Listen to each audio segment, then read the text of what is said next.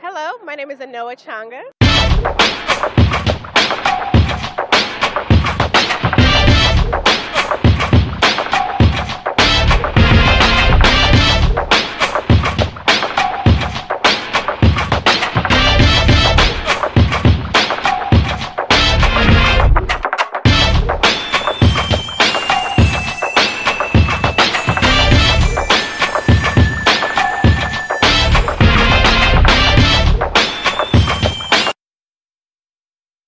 Hey everybody, happy April 4th, or actually it's the 5th. See, yesterday was 404 day.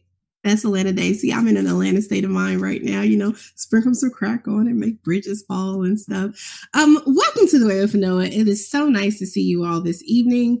There is, as usual, so much going on all around down in this town, across the country, everywhere. Shout out to Kendall Jenner, girl, didn't know you was leading the movement to struggle out there with the Pepsi. Everybody's saying they're going to switch to Coca-Cola from Pepsi. You should go check out some of the old tweets and other post articles from several different people back around 2015 in the summertime, around July, August, when there were massive protests at Stone Mountain. Yes, Stone Mountain, the largest Confederate memorial in the country. There was a massive call of action against Coca-Cola and its affiliation with Stone Mountain Park. So we don't like Pepsi. We're going to all go drink Coca-Cola, except for Coca-Cola is problematic as hell too. So is, all the other products that are affiliated with them. Corporations are problematic, and we do need to have a conversation about corporate responsibility and the way in which corporations not only tread on or use our movements, our struggle, our work as, and I say our in a collective euphemistic sense, because there's a lot of people who do a lot of great work. And for those who may not be aware, the Pepsi commercial that somebody thought was so woke and such a great idea, would have made more sense if they actually had placed maybe if they had even got somebody young and black to do it, right? To go around and giving out the cans of Pepsi to police officers, etc., like it was really going to bring about peace and change and hope and shit in the world. Like, does Pepsi even do community work? I don't even know. But basically, Kendall Jenner was in this commercial. There are tons of think pieces. I don't need to spend a lot of time on it. But I just want to say, this is the thing I've talked about before with boycotting. We get really upset about one major person. We're like, oh, we're going to go do the competitor when the competitor is problematic too. It's the same thing. Like, what was it, month before last, when people were boycotting Uber, and we're going to go use Lyft, and Lyft is problematic as hell as well. So, I mean, there's a lot of problems. There's a lot of issues with the corporations in America, with the way they engage with us as communities, society as a whole.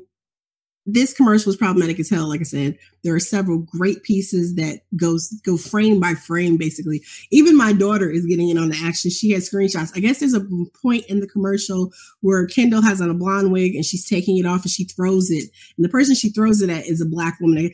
There's so much to this. There's so many levels to the discourse. I'm sure that somebody can have a dissertation on this and the other ways that movements and other things have co-opted. We've seen this happen across media time and time again. We see this happening with those who like to do product placement for using their own leverage and brand to do product placement, whether they're paid or unpaid, whatever.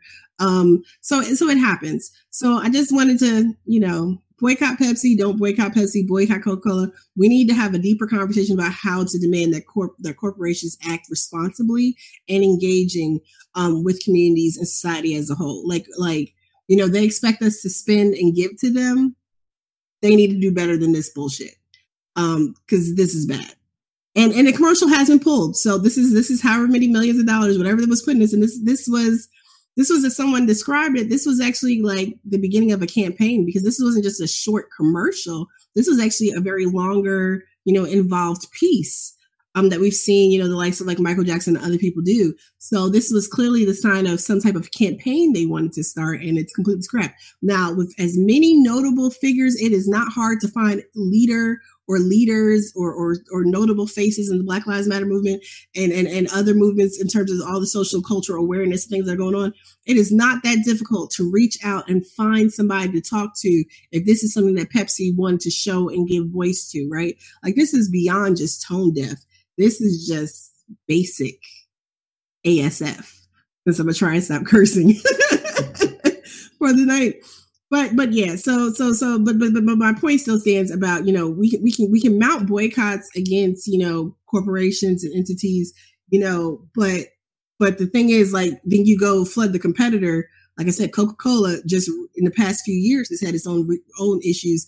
And I mean, if I'm choosing between Pepsi and a tone deaf commercial and Coca-Cola and Stone Mountain, which is the largest Confederate, they were having Confederate racist rallies at Stone Mountain, a few years ago.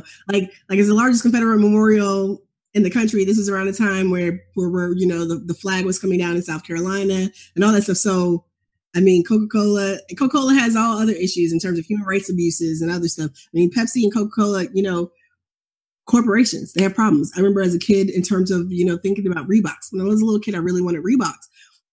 We weren't allowed to have Reeboks. We weren't allowed to have Reeboks because Reebok had not divested from South Africa when I was a child. And my parents being politically active, the divested Coca-Cola for a period of time had not, Coca-Cola eventually divested, but, my family were Pepsi party people for that reason. So there are really serious, reasons and actions, and boycotting can be very specific and targeted. But if we're going to boycott, we need to have a directed purpose, right? We can't just be boycotting like, oh, I'm not messing with them no more. I'm going to drink this, or bump Uber. I'm going to go use Lyft, when Lyft has some of the same problematic issues as Uber, and their investors are problematic as hell. So, Walmart is evil, but, now Walmart's just evil. Walmart's just evil. But yeah, so that was just something that is off the top of the head. I'm really excited tonight to get to talk with Sameera Khan, political analyst, former Miss New Jersey 2015. Bernie surrogate from the campaign. I have followed Sameera for quite some time. She'll be joining me in a couple of minutes. Just a couple of stories I wanted to run through, though, before she came on. And I wanted to make sure that I had this right. So the first one that I saw today was from New York Magazine. It was about basically how middle-aged women are leading activism. Yay! Sisters are doing it for themselves. What I don't like about this piece, not that the focus is on middle-aged women, which I think is good, right? Because I remember during the Bernie campaign, a lot of my sisters in Bernie, especially working with Women for Bernie. Women for Bernie was founded and run. There were quite a few women who would fall in this middle-aged baby boomer category, right? And there was so much focus on millennials and the younger folks who were out there. They would always say, well, we're here too. So I do like that there is a piece finally that is showing and displaying the activism and engagement of women of a certain age. Excellent. They've been active. They've been here. These are the same women that was kicking up dust, some of them back in the 60s and 70s, and have continued on in various manners. Anyway, what I don't like is the way we position one age group over another, right? It's a different type of identity politics in a way, right? We position one age group as if it's better than, or it's doing more than. So this group took a snapshot of its users, and based on that, this article was written. The data, the survey, has no real scientific basis or anything like that. But from this, they draw the conclusion that middle-aged women, despite the fact that younger women have been, and I say that, as a borderline millennial, kind of millennial, depending upon who you ask, millennial, there's a lot of younger women who are out here, running and doing things as well. We don't have to struggle over who's leading what age group, etc. There's a diversity of action, and they focus so much on who showed up at either the women's marches or the Muslim ban protests, right? Those were the two activism, benchmarks that they use in this survey. And it's like, there's been so much more going on. There's been so much more going on since many of us were in high school or college or whatever. If they're middle-aged women and they started doing this when they were younger women. I mean, so things like this are very reductionist. And especially when we focus only on, the women's, it's very problematic that we focus on the Women's March as if it's the start of something, right? The Women's March has culminated energy from various movements, various groups, and various feelings of frustration, but also activism and organizing that predates even 45. Because one thing that people continue to say, and I appreciate all those voices that continue to point out that, yes, resist, right? Resist all you want. But at the same time, you need to be resisting not just 45 and his idiocracy, but you need to be resisting the underlying systemic issues that permeate across the system. And many of the people who are involved and engaged, there are several people out there now who are involved and engaged. If they're of this generation, then that's what they've been doing, right? And that's what many of us have been doing, who've been engaged and involved prior to 45 going into office.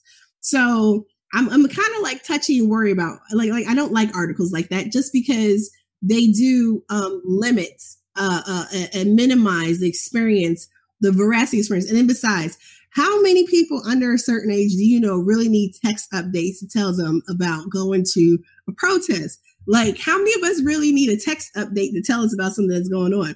We're plugged in. As shout out to Patrick Hopkins, because Patrick said any article about online organizing that doesn't mention Slack or something like that, but it's talking about text messaging, clearly didn't do due diligence and pulling this piece together. So that was that piece. The next thing that happened today, apparently Rahm Emanuel thinks that in order to graduate from high school, Chicago public school students need to have either an acceptance letter to a 2-year or 4-year college or university.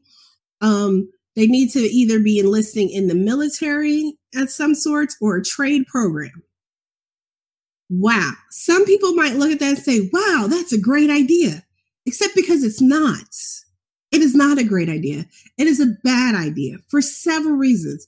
And part of his rationale, allegedly, assuming that Rahm actually gives a damn about Chicago public school students and their futures, when you look at his attitude and approach that he took following, what was put in place by Arnie Duncan and Little Daley ahead of him, when you look at what Rahm Emanuel has done in a decimation of public school opportunity in Chicago, when you look at the way he has emptied out and destroyed mental health services in Chicago, I mean, when you look at the way that Rahm has just crapped on teachers, students, and their families, right?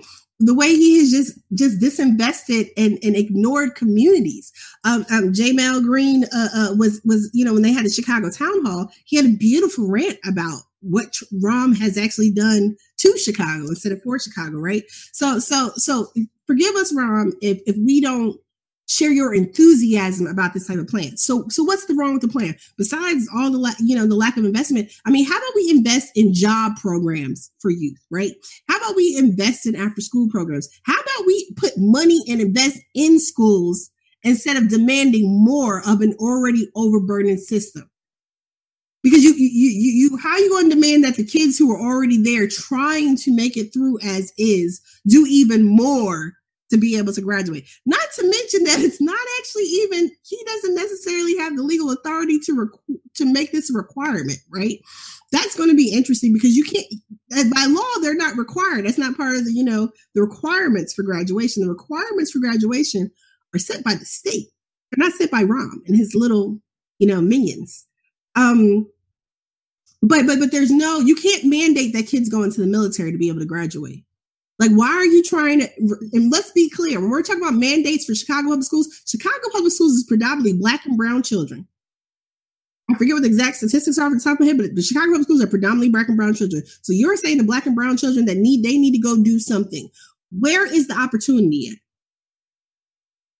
Where is the pipeline from school into trade unions and apprenticeship programs? Because they can't take everybody. They're not going to take everybody. We have turned around schools that once had VOTEC operations and apparatus. I can't even say the word. We once had VOTEC schools, right? We once had schools, but schools have been turned around, changed. They have been turned into specialty schools. Now, some of that has started to come back, but that's not available to everyone. As someone pointed out earlier on Twitter, I can't remember who, so to give them proper credit, but thank you so much for pointing this out. Or it might have been on Nefer, who was on last week, Chicago activist mom, who I already know she's going to be giving him hell on this one. Can't wait to have her back to talk about it. But somebody pointed out, unless you're talking about making city colleges free for all, mandating that people have an acceptance letter to go to college, what does that do? Like, what does that do? He says he wants to give people something to aspire to. He wants to elevate people. But dude, what does that do? Like, how are you doing that? How about you invest in jobs? How about you invest in communities? How about you help create opportunities for youth, for youth to have a stake in something bigger than themselves? instead of putting more mandates and encumbering their abilities to exist? Or how about you just step out the damn way so somebody better than you can come in and do the job right? That's what I'm talking about.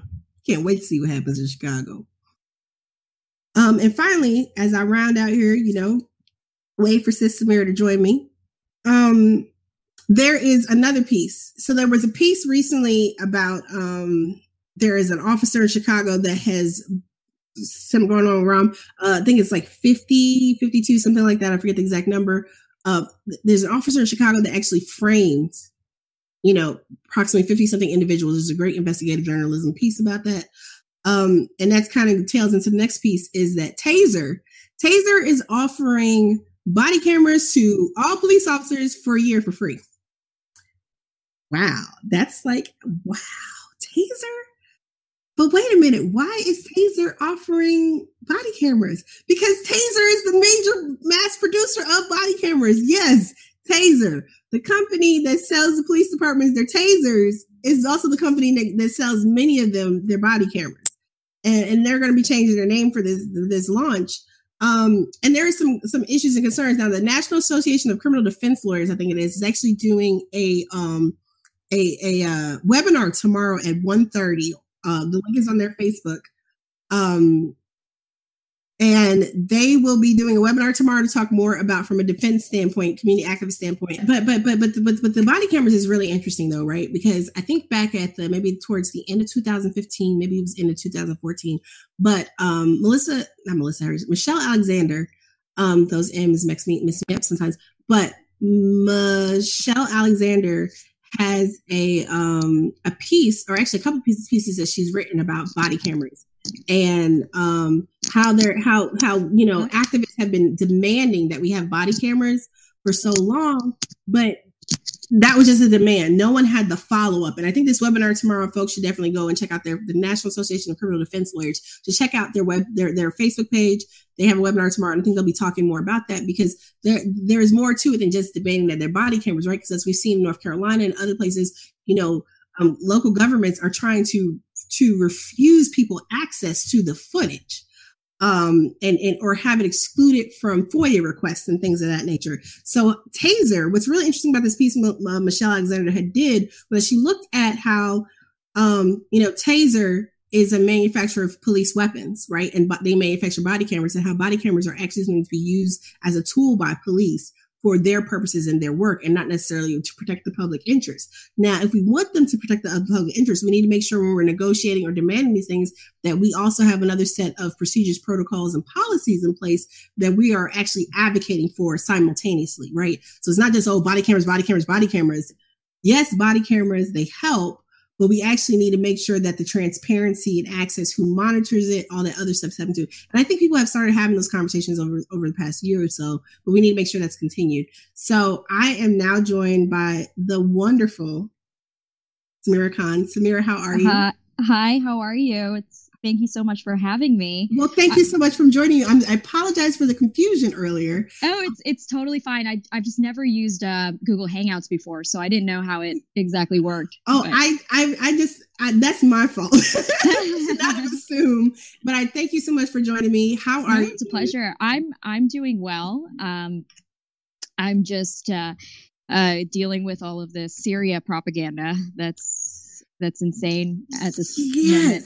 So that's what I was so I'm so happy because I get asked questions sometimes and I shy away from some stuff in the international realm, not because it's not interesting or not important, but I know it's not my forte. So I'm not going to pretend to be an expert on things that I'm not. So I'm so excited to have you here. No, you know what? At least you admit it. So then it presents the opportunity for you to actually learn. A lot of people pretend to be experts on foreign policy when they know nothing. And then that actually just cancels out the opportunity.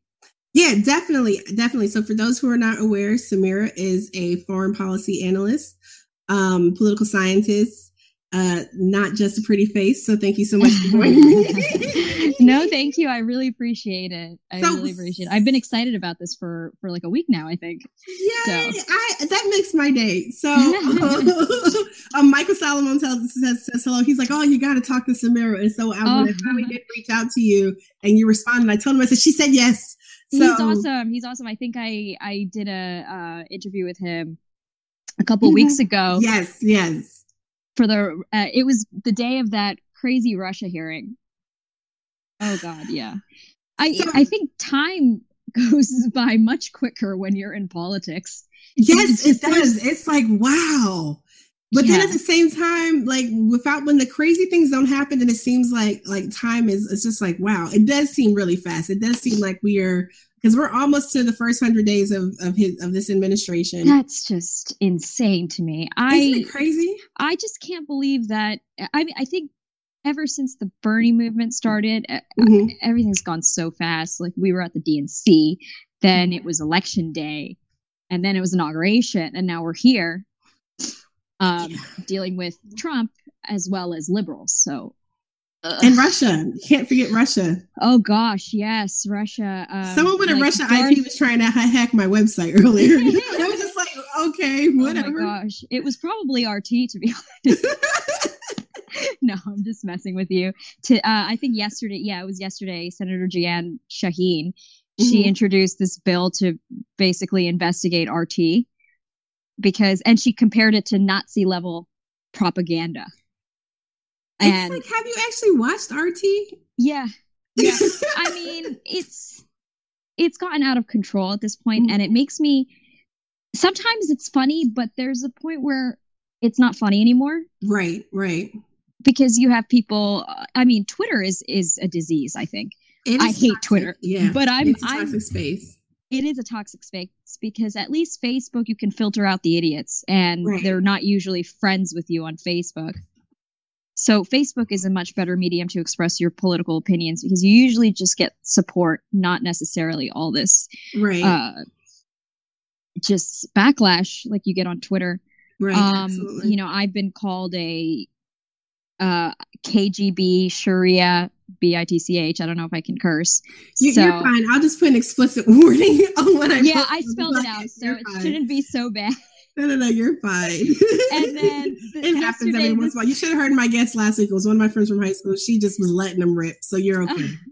Yeah, I'm usually good with that, but I for specific examples like this one, I don't think I can leave that one out. Yeah. And it's mostly coming from liberals who are butthurt over Hillary not winning, and they still somehow think that by impeaching Trump, that liberty will be saved and we can now rejoice. Do they not realize they're going to get President Mike Pence, who is infinitely worse? Right. And impeaching Trump doesn't address the flaws embedded in our system. Right. And it doesn't. Resisting President 45 doesn't do anything. And Jamal Baraka wrote a great article about this in Black Agenda Report. He wrote that Trump's neo-fascism was facilitated by Obama's neo-fascism. So I'm sure if I posted that, like all the triggered liberals would come at me. And I'm not saying that. I'm not referring to liberals as if like I'm a conservative. I'm a real leftist. Right. And that's a fine distinction too that has come to light, right? In the wake of this whole election cycle process, right? Yeah. Like people use terms like liberal and progressive interchangeably, but like as we've seen, you really can't because there are different tolerances. They are different, but I think that liberals are using the label of progressive and and basically trying to spread their stupid policies that don't do anything, and they're ruining that label too. And that's what I'm seeing happening. And I 3 months ago, I identified as a progressive, and now I'm leaning, I'm shifting away from that. Yeah. Because of the fact that liberals are misusing that label. Like there are former Bernie. I mean, there are Bernie people. These are people in the Bernie movement who are saying Russia hacked the election. I understand that Bernie is saying that too, but Bernie also said that Iraq had weapons of mass destruction. So not everything Bernie says is 100% true. And this is why I think that some Bernie supporters they have this Messiah mentality, just like Trump supporters, that whatever Trump supporters think or whatever Trump does is correct and he's right no matter what. There are some Bernie supporters who cannot criticize Bernie. Absolutely. And they look at him like a Messiah. Like I've criticized Bernie several times, especially on foreign policy. I didn't agree with his strategy of supporting Clinton, obviously. And I didn't vote for Hillary Clinton. And you know, people ask me all the time, oh, Trump is so bad. If you could go back to November 8th, would you vote for Hillary? I'm like, nope. I would not vote for Hillary. I still would not vote for her. And I think that if they had a revote, like, you know how there was this huge movement to have another I think she would lose by more, to be honest. Because liberals have gone batshit crazy. So bad, because this is such a bad scenario we're in, right? Like, Trump is so awful, right? And I have been honest about not voting for her. I also live in a red state, so like it didn't really matter who I voted for. I could have voted for, you know, the man in the moon, and it wouldn't have changed anything. Yeah. But it's so bad because, quite honestly, because, like, you know, not that I was like really like, okay, we need to find a way to get her to love us so we can win this and win it for the country stuff. But at the same time, I see there's a secret part of me that held out hope that she would do right. Just so we could avoid having to deal with him. But she didn't do that. I wasn't lifting a finger to help her make that happen, because a group of us got called as social media influencers, you know, with members of her campaign to see what we could do to help defeat, because we got to be all in this together, because they're trying to tear us apart. Stronger together. Yeah, well, I had to say on this call, I said, with all due respect, it's not outside forces trying to separate us and tear us apart, quote unquote, right? On the left, liberals, it's being progressives, torn up from within. Absolutely, that was the part I made. I said, because, you know, we're 38 days out from we're 30 days from the election, and now, you know, beginning August 1, you guys had Republicans for Hillary. We spent months of recruiting moderate Republicans, good Republicans down here in Georgia. They ran commercials with Republicans talking about moderate Republicans are there? What, like 3 of them? I mean, they don't exist any. They don't. In the 90s, they existed and in great numbers, but now the numbers are in the actual leftists, the part of the Democratic Party who are real progressives. The independents are mainly leftists.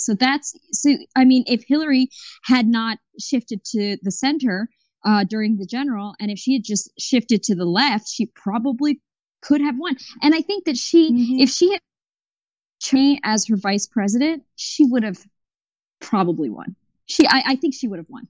Even if she hadn't picked him as her president, if she had picked someone that was more acceptable, right, or actually had something more to offer to this side.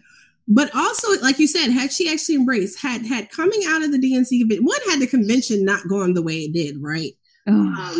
And then coming out of that process, had there actually been some like, okay, you know, we need to all come together. But all it was, because what was it? Oh, I don't need those people, and like all this other stuff. Oh, you know, I got them in the bag.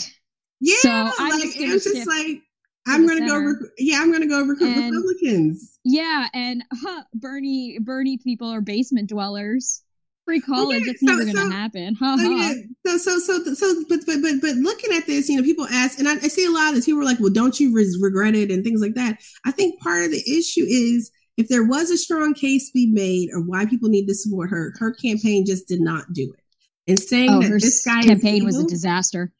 Absolutely. We see Wisconsin. We see Michigan. Wisconsin was like the biggest fail ever. Rust Belt voters. She didn't get Rust Belt voters. And these Rust Belt voters, they were the Democratic firewall. They voted for Obama in 2008. They voted for Obama in 2012. And they actually voted for Bernie in the primaries. But when it came to the general, they're like, oh, you know, do I want to lose my job or do I not want to lose my job? And then they voted for Trump. So, I mean, some of the same people now are regretting it, but still, here we are now. And so, yeah. Well, listen. At the end of the day, they voted for Trump because of TPP, because of his stance on TPP, and he came through on that.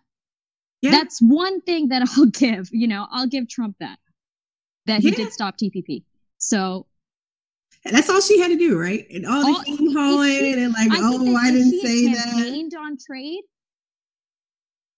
during the general, even if she did not do it during the primaries, if she had shifted that way towards in the general, I think she would have won, because that's what really lost her the election. Well, he had her on defensive on that, right? He'd go into NAFTA, he'd go into things she said, and she did not have a good answer for it. She didn't have a good response, and that really was what a lot of people paid attention to. Because he had her on the ropes on that, and that was a problem. But like shifting kind of more towards now what's happening with foreign policy. We've had the disastrous, what he says are non-bans, but we've disastrous Muslim bans. And it seems like that's actually extending to barring other people. I just read an article earlier about 2 Colombian sisters. One was 11, the other was 20, that were detained for 36 hours and then put on a plane back to Colombia. Were not allowed entrance into the country, even though they're in the process of applying for citizenship. So, I mean, I agree with what you were saying. You made a great point, pointing out to John Baraka's article about how, what President Trump is doing, while it is egregious and excessive in many ways, it's just building on the foundation that Obama and others had built before him. Mm-hmm. And this stuff with Syria and Nikki Haley and we will take action. I'm at a loss for words in all of this right now. Oh, gosh. There is a serious conflict between Trump and the deep state, aka the neocon establishment. And the neocon establishment, contrary to what people believe, is not just Republicans. There are plenty of Democrats in that neocon establishment, like Hillary Clinton, even Barack Obama, Chuck Schumer, Nancy Pelosi, et cetera, et cetera.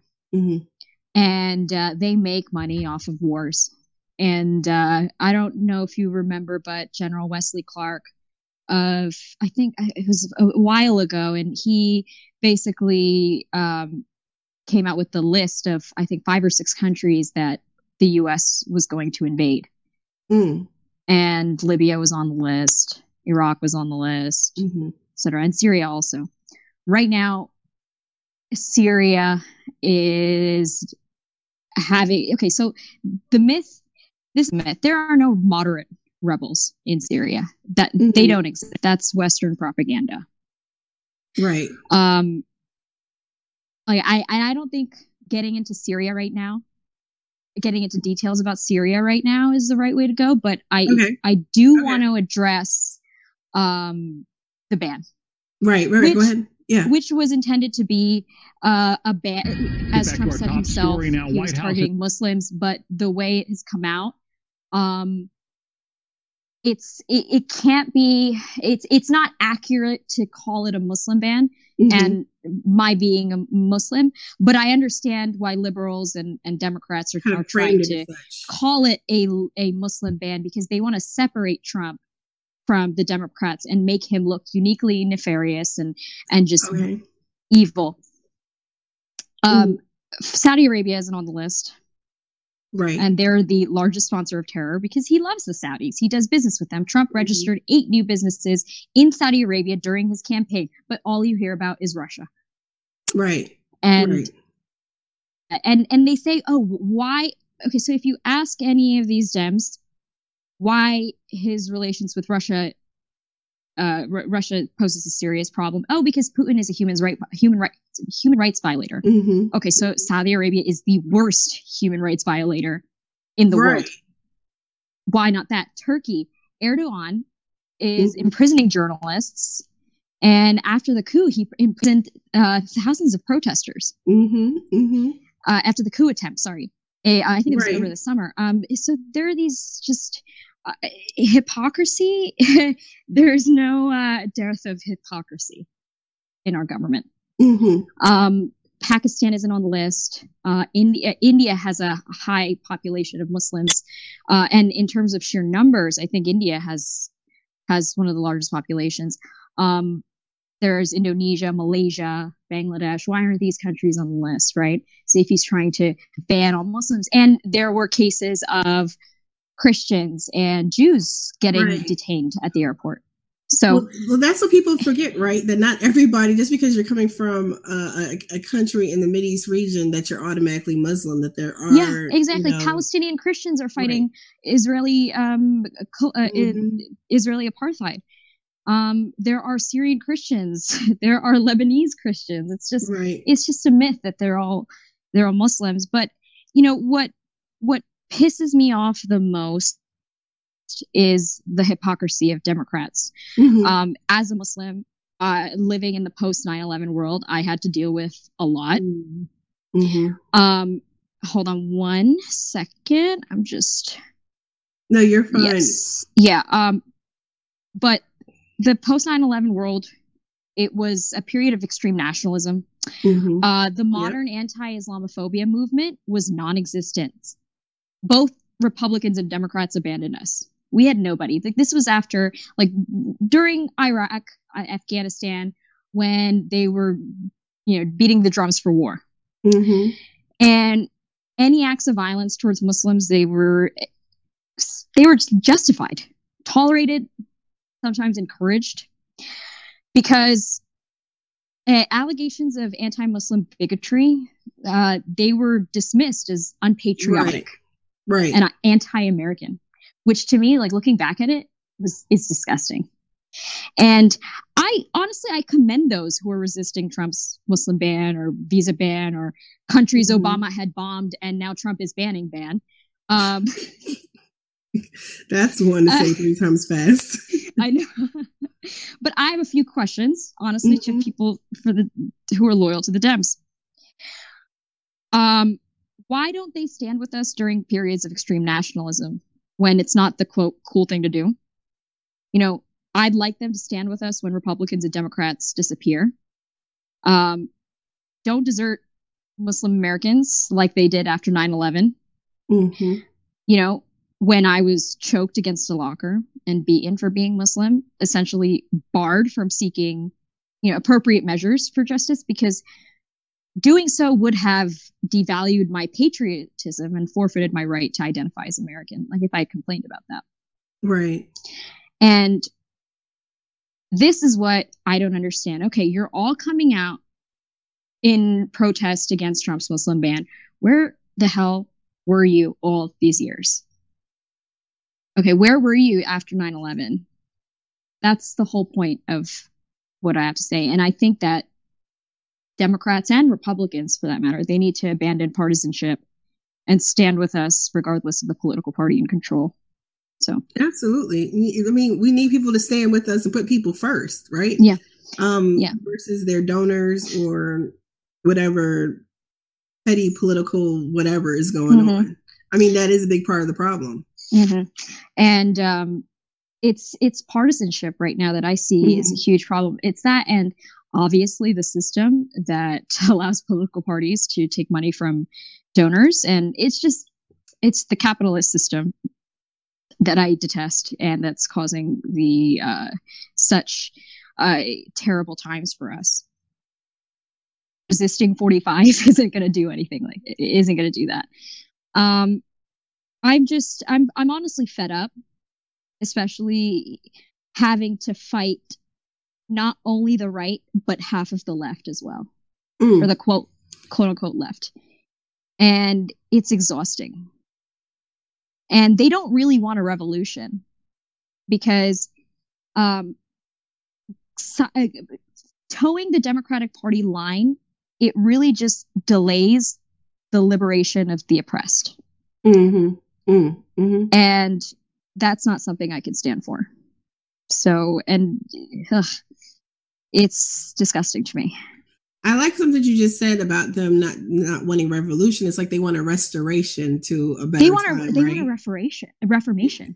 Yeah. Because there's a very specific reason why Bernie calls it a political revolution and not a revolution. Because he wants to do it through political means. Oh, let's call your senator and leave him a message. Sign this petition. Oh my gosh. Yes, this is how show up at town halls. This is how we'll get rid of the billionaires and the millionaires. So I just had to. I'm sorry. I didn't know you did impressions. Hilarious. We need a political revolution. I can't. Oh God. Hilarious. But I love Bernie, and I think he was I still love Bernie. He was going in the right direction, but it's just, when I think revolution, I think Lenin, 1917, Bolsheviks. Like, I don't think of this. Like, hey, sign this petition. And there different is something more to this. I agree that really, I saw someone was commenting that, we were all united under Bernie. Now, after he lost, we all fell apart. And I said, well, there's something different between, trying to work towards helping someone get elected in a campaign process and building an actual movement for social change, right? And so that's the space we're in. We're not building a vanguard party. We're just like, like the Democratic Party, they're going to change.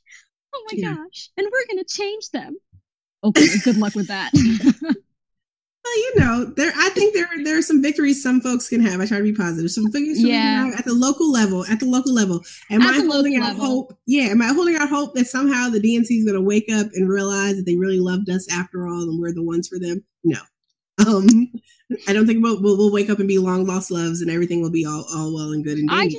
I just don't like internal strategies in general. Like, I mean, federal level, international level. Because it may seem easier and more likely to deliver quick results, but internal strategies rely heavily on hope that the Democrats will relinquish control of their party and allow us to take over. And our success is directly dependent on the mercy and compassion of Democrats. And people are willing to take that gamble. Their internal strategies, they're not only unreliable, but inefficient. As I said before, reforming the corrupt Democratic Party, it doesn't even address any flaws, let alone break the system. And that's what we're trying to do, break the system. Right. The system isn't corrupt because the Democratic Party is corrupt. The system is corrupt because the system is bloody corrupt. That's just how I can, in the simplest of terms. And I literally just said this, but changing the framework of a political party isn't revolution. It delays revolution. And by delaying revolution, you're only delaying the liberation of those oppressed by the system, which is minorities and the working class, the 99%. Yeah, definitely. Yeah. Definitely. So, and just thinking about just some of the, I want to go back to a little bit something that you said earlier about how, the craziness of the Democrats and all this Russia stuff now. I saw you had a post about what happened in St. Petersburg recently, and just how there wasn't. And I know when things happen, like a lot of times, I know when there was stuff happening in Haiti, we joked different times, or Nigeria, we're like, "Hey, Facebook, where's the overlay?" And you pointed out the same thing, like, "Yo, where's the overlay?" And you made one of your own. But like, I think this is a really good point though about who the mainstream. Who's Zuckerberg and the powers that be decide who is actually valuable. East versus the West. Yeah. Let's just be simple and honest and blunt. It's the East versus the West. If people in the East get killed all the time, it doesn't happen in France. And what Zuckerberg is saying to the world when he offers a French flag overlay, but not a Russian flag overlay, is that French people, British people are inherently superior to Russians or inherently superior to Syrians or Yemenis. And that's something that I don't stand for. I mean, I wanted to make a point with this specifically, even though that there's been so many attacks, the France attacks. Right. Because Russia right now is unfairly demonized in the media. And Russians, not just Putin and the Russian government, but Russians, just anybody who dares to challenge the Hillary Clinton Democratic Party line is immediately labeled as a KGB agent or a super spy or FSB or Miss Russia Today 2017. But yeah, I got that yesterday, which was great. I mean, I had a great laugh. My parents laughed too. It was very funny, very creative. But that's the point, that they want to keep us in control so that we do not challenge the system. And liberals and progressives are falling for it. It's plain and simple, and it's very easy to see.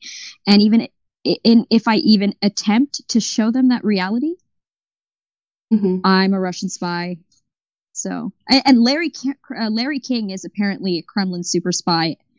So is Tom Hartman and Ed Schultz. What? So, I mean, yeah. Because the RT affiliation? Yeah. Whatever. So, my dad was like, my dad isn't like, what's his name? I said, who, Tom Hartman? He said, no, what's his name? I said, who, Ed Schultz? He said, no. He said, Larry King. He said, aren't they on RT? And I said, yeah. He was like, what are people talking about? I've been listening to Tom Hartman since Air America and blah, blah, blah. So yeah, it is the levels that people go to, right? To make this all make sense. And Oliver Stone's son, Sean Stone, Jesse Ventura's son, Tyrell Ventura, Are they all Kremlin super agents? I mean, I don't know. Maybe. I mean, they're my friends, so maybe I don't know. I don't even know if I'm a KGB super spy. I might be. Who knows? Well, that's why I laugh, because I do interviews. I contribute on Radio Sputnik all the time with Brian Becker's Loud and Clear, and then Eugene Puryear's By Any Means Necessary. So I always joke with them. I'm like, oh, I'm in with the Russian mafia now. Ooh. I know, right? And they're like, no, get it right. People do say I'm KGB and a Kremlin spy, but I'm actually not. I pretend to be in hopes that Putin hacks the election again in 2020 and makes me president. So that's exactly why I do it. Actually, since we need more women anyway, so I mean, I think we could make that happen without Putin. So I mean, we don't need him flooding social media with trolls. We just need Putin to hack everyone's brains, like he clearly has. Because that's clearly what he did. He sent out those rays and said, stay home or don't like her or whatever he did. I didn't know that. I didn't know we were living in some. I think it's Soviet mind control technology. And I think they could be involved with aliens. I don't know, but that's probably where they get their technology from. That could be. I mean, there are probably parts of Russia that have not been explored in a very long time, and that very well could be. I mean, I think maybe some of that cold is a front for a secret alien base. Maybe, and he can see, and Putin can see Russia. Putin can see Alaska from his house. So, all Trump needs to do is propose a bridge along the strait. From Russia to Alaska, and boom, he's going to be officially KGB or FSB now. Mean, it's like a 60-mile strait, and it would connect two continents. I mean, I think the idea would be cool, but imagine what Democrats would say. Oh my God, he's going to be transporting oil. Gazprom is going to make a pipeline from the Bering Strait to Alaska. I don't know. It's just too funny. I can't get over this, and it's so funny, but it just infuriates me because I know that this is only going to delay revolution. It's going to delay class consciousness and us realizing what the true problem is. Well, somewhere in the middle of dictatorship of go ahead. No, go ahead, finish up. Yeah. The real problem is the dictatorship of the bourgeoisie, and we need to convert it so that the working class is in power and not the capitalist class. Absolutely. Somewhere in the midst of all this, we need to channel it back into continuing to build up our strong local, movements and organizations to fuel that broader national scale movement that we need to have. So any final thoughts? Because I got to get ready and wrap it up to switch the channel over. Yeah, no problem. Any final thoughts that you have to share with the viewers and folks? I so appreciate the name you. Of Tommy Laren's show. Final thought. Oh, that's I think one of her shows. Oh gosh, but hilarious. Final thoughts. Use your brain. Question everything. Don't just parrot the CIA narrative. Instead of going to articles for sources and to understand what's going on, like a right-wing article and a left-wing article, go to the source directly. And that's what I usually do, and that's what helps me stay informed. I mean, it helps me stay informed. Absolutely. And I'm the internal pessimist, so I don't have much hope the way things are going. But I'm going to keep doing what I do and keep challenging the narrative, and hopefully, if I can change one mind, if I can change one person, then that is the first step towards changing the world. So awesome. Yeah. That's great. I appreciate you so much for joining me. We'll definitely have to do this. Yeah, let's do this again. I had so much fun. It's like two girlfriends talking about radical leftist politics. Well, actually, what I'll have to do next time is get you and Rania and some other people together. Oh God, that would be hot. Fantastic. That would be wild. So much fun. We need to make that happen. I love doing tables. We need to make that happen. Oh my God, yes, for sure. She's going to Lebanon soon. I think. Is she? mid-April. So okay, maybe we can figure out how to do that before she goes. But I love Rania. Shout out to Rania Kolick. I love her. Yes, I finally got to meet her when I was in DC for the inauguration. So it was so exciting. It's like Ben was like, I was there for the inauguration. Were you? Oh, well, yeah, I was in DC all weekend. I know. I'm so sad. But we'll have to coordinate to be someplace at the same time another time too. Sure, but it was so funny because Ben was like, she had such high energy, and so when I met her, I was like, oh my god. He was like, oh well, you got high energy too. She was like, oh my god. I was like, oh my god. So yeah, this is just. It's just the spark when one radical leftist meets another radical leftist, and it's just everything. Yeah, our and then energy you have a bunch of women who talk a lot, so it's going to fly fast. All right, so I appreciate you so much, and we're definitely going to keep this conversation going and other ones. And it's so great to talk to you. I'm glad we're finally connected. Thank you. I appreciate it. Thanks so much for having me on. I appreciate you as well. I love the work you're doing, and it's an absolute privilege to be here.